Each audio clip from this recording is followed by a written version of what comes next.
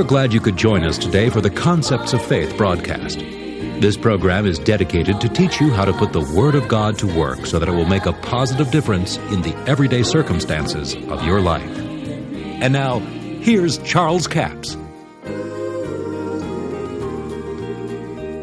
Well, now what we see here is that God is telling us that we have to use a seed to produce a harvest. You plant the seed and you produce a harvest.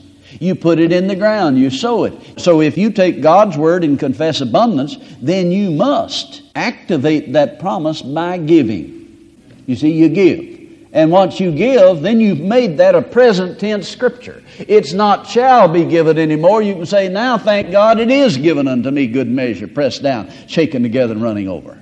Now I'll tell you, it's good news when you know that when you plant a seed, you're going to reap a harvest. Everything produces after its kind. This is the principle of the kingdom. And here we're in Mark the 4th chapter, verse 26 says, so is the kingdom of God. He's telling you how the kingdom works. Now, the parable of the sower is the granddaddy of all parables concerning the kingdom. Jesus said about it, if you don't understand this parable, how then will you understand all parables? Now, he's talking about all parables about the kingdom. And then he continues on with it and tells you how this kingdom works. The kingdom of God is if a man cast the seed into the ground, he should sleep and rise night and day, and the seed should spring and grow up, and he knoweth not how. Now somebody said, I don't understand how in the world that me speaking the promise of God can cause the manifestation of what God said. Well, you're very scriptural. Jesus said he wouldn't know how. See, you know what he did? He sowed the seed, he went to bed, and he got up. Is anyone in here don't know how to go to bed and get up? Now, that's not hard. Now, that doesn't mean that he quit his job and that all he's doing is just confessing the Word of God. No, that's not it at all. What he's trying to get over to us is the fact that you go on with your daily business. You don't have to alter everything you're doing. You don't have to quit and fast and pray for 40 days and nights. You simply do what it says. You go to bed and you get up, you go about your own business. He cast the seed into the ground. Now, the seed is the Word of God or the Word of promise. Now remember, 2 Peter chapter 1 tells us that God has given to us all things that pertain to life and godliness, whereby are given to us exceeding great and precious promises, that by these you might be partakers of the divine nature. Now this is the way God intends for you to have your needs met, through the exceeding great and precious promises. But it's through the kingdom of God, through the principles of the kingdom. Here he tells you how to get the kingdom of God working in your everyday affairs. You take the Word of God, you put it in your mouth, and you speak it into your heart. Now, if you go to Romans, the 10th chapter, the Apostle Paul says in verse 6, he tells you how it works. He says, the righteousness which is of faith speaketh on this wise. Say not in thy heart, who shall ascend into heaven, that is to bring Christ down from above? Who shall descend into the deep, that is to raise Christ up from the dead? But what saith it? Now notice he's talking about the righteousness which is of faith. What says the righteousness which is of faith? He says the Word is nigh you, even in your mouth and then in your heart. Now this is how you get the Word of God in your heart. How many of you know that faith won't work in your head? It works in your heart. Amen. God's Word must be in your heart to get it to work. You could memorize the whole Bible and not operate in any principle of the Word of God, but still have a head knowledge of the whole Bible and probably not have any faith. That's right. It has to get in your heart. That's where the faith comes from. So the righteousness which is of faith says the Word is nigh me. Now what's he saying when he says that? He wouldn't say who will go up to heaven to bring him down, or who will raise him from the dead. Somebody said, I never would say that. Well, let me ask you something. Have you ever said, Lord, come down and touch me? Then that's exactly what you said. See, when we say, oh Lord, if you was just here on earth and you'd touch me, I know I'd get healed. Lord, if you'd just come down here and do something about my finances, I know it'd change. He said the righteousness which is of faith wouldn't say that. But the righteousness which is of faith would say, I know what I'll do. I'll put God's word of promise in my mouth and I'll speak it until it gets in my heart. In other words, he's saying Jesus is now seated at the right hand of the Father until his enemies are made his footstool. He's not coming back to do anything. He's already done all he's going to do. But now it's up to you to take the word that Jesus left and put that word in your mouth and speak it until it gets in your heart. That's the way you put the treasure in your heart. Thank God, because I've given, it's given unto me. Good measure, pressed down, shaken together. I have favor with God and men. Whatever I do will prosper. No weapon formed against me will prosper.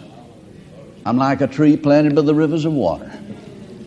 Now see, that's taking the Word of God and putting it in your heart. You're storing the treasure of God's Word. Now, how did He give us all things? Through the exceeding great and precious promises. If you don't have the exceeding great and precious promises down on the inside of you, spoken down inside there with your voice, then you are not going to be a partaker of them. That's how they come. That's how they get in your heart, is by you speaking them. See, there in the Romans, the 10th chapter, Paul goes on in verse 17, says, so then faith cometh by hearing, and hearing by the Word of God. Now see, the idea that Paul's getting over to us is that faith comes by hearing yourself speak and say what God says. Not hearing me say it, not hearing the pastor say it. It comes by hearing your own voice speak and say what God said about you. Because he said, the righteousness which is of faith says the word is nigh me. It's in my mouth and in my heart. In your mouth and in your heart. In your mouth and in your heart. Now, does that agree with what Jesus taught? Yes, in the 12th chapter of Matthew, Jesus said, a good man, out of the good treasure of his heart he bringeth forth good things. Out of the abundance of the heart, the mouth speaketh. Now, you know why there's so many people talking negative and saying, well, dear God, we're all going broke and this nation's going down the drain and just all negative stuff, is because that's what they believe in their heart. That's right. Their heart is filled with evil reports. And I'm talking about Christian people. If you sit and believe everything you watch on that boob tube at 6 and 10 o'clock, you're headed for trouble. Because the world is in a negative stream. If you'll analyze the news in the light of the Word of God, you may make it all right. But if you're analyzing the Bible in the light of the 10 o'clock news, you're in trouble. That's right. The world's in a negative stream, and it's going downstream just as fast as it can go. And if you're not careful, it'll carry you with it. Yes. Any old dead fish can float downstream. That's right. But it takes a live one to go upstream.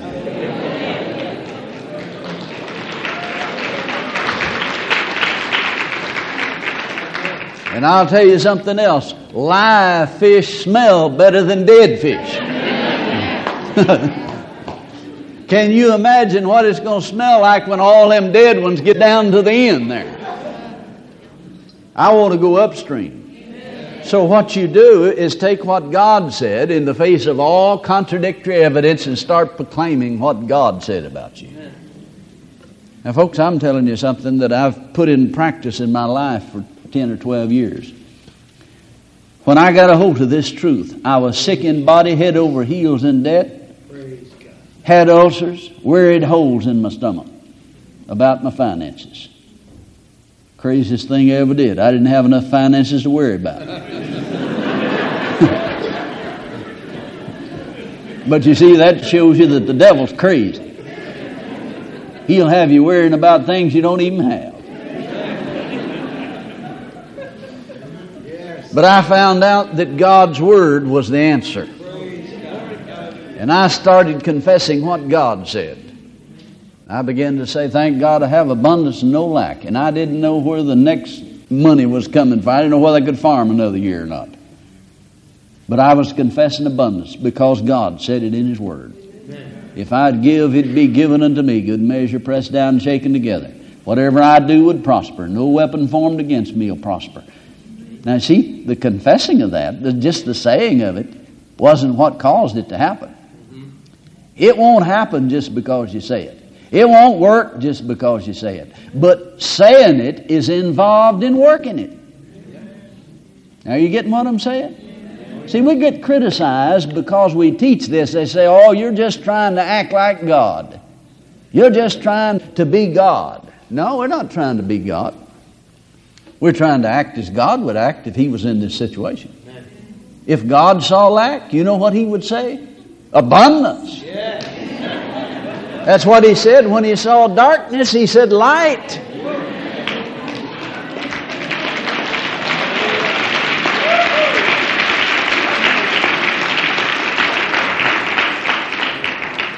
You know, you say that I'm acting like God. Well, I'd say thank you. I appreciate that. Now let me show you something though. See, God looked out and saw darkness, and it was a fact. Wasn't it a fact the darkness was there? But He stood there and looked at that darkness and He says, light. And light came, didn't it? You know what He did? He called the thing that wasn't there. Now you see, people say, well, you're just playing make-believe. You're just saying all them things. You're just trying to act like God. Okay, if I'm acting like God, saying what God said, who are you acting like when you say what the devil said?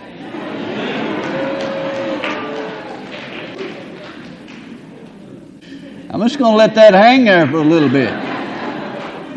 I know I'm on your toes, but I'm just going to stand there. Thank you so much for joining us for the Concepts of Faith broadcast today. Before I leave the broadcast, I'll remind you that all this week our CD offer is number 7230. It's entitled Gospel of the Kingdom.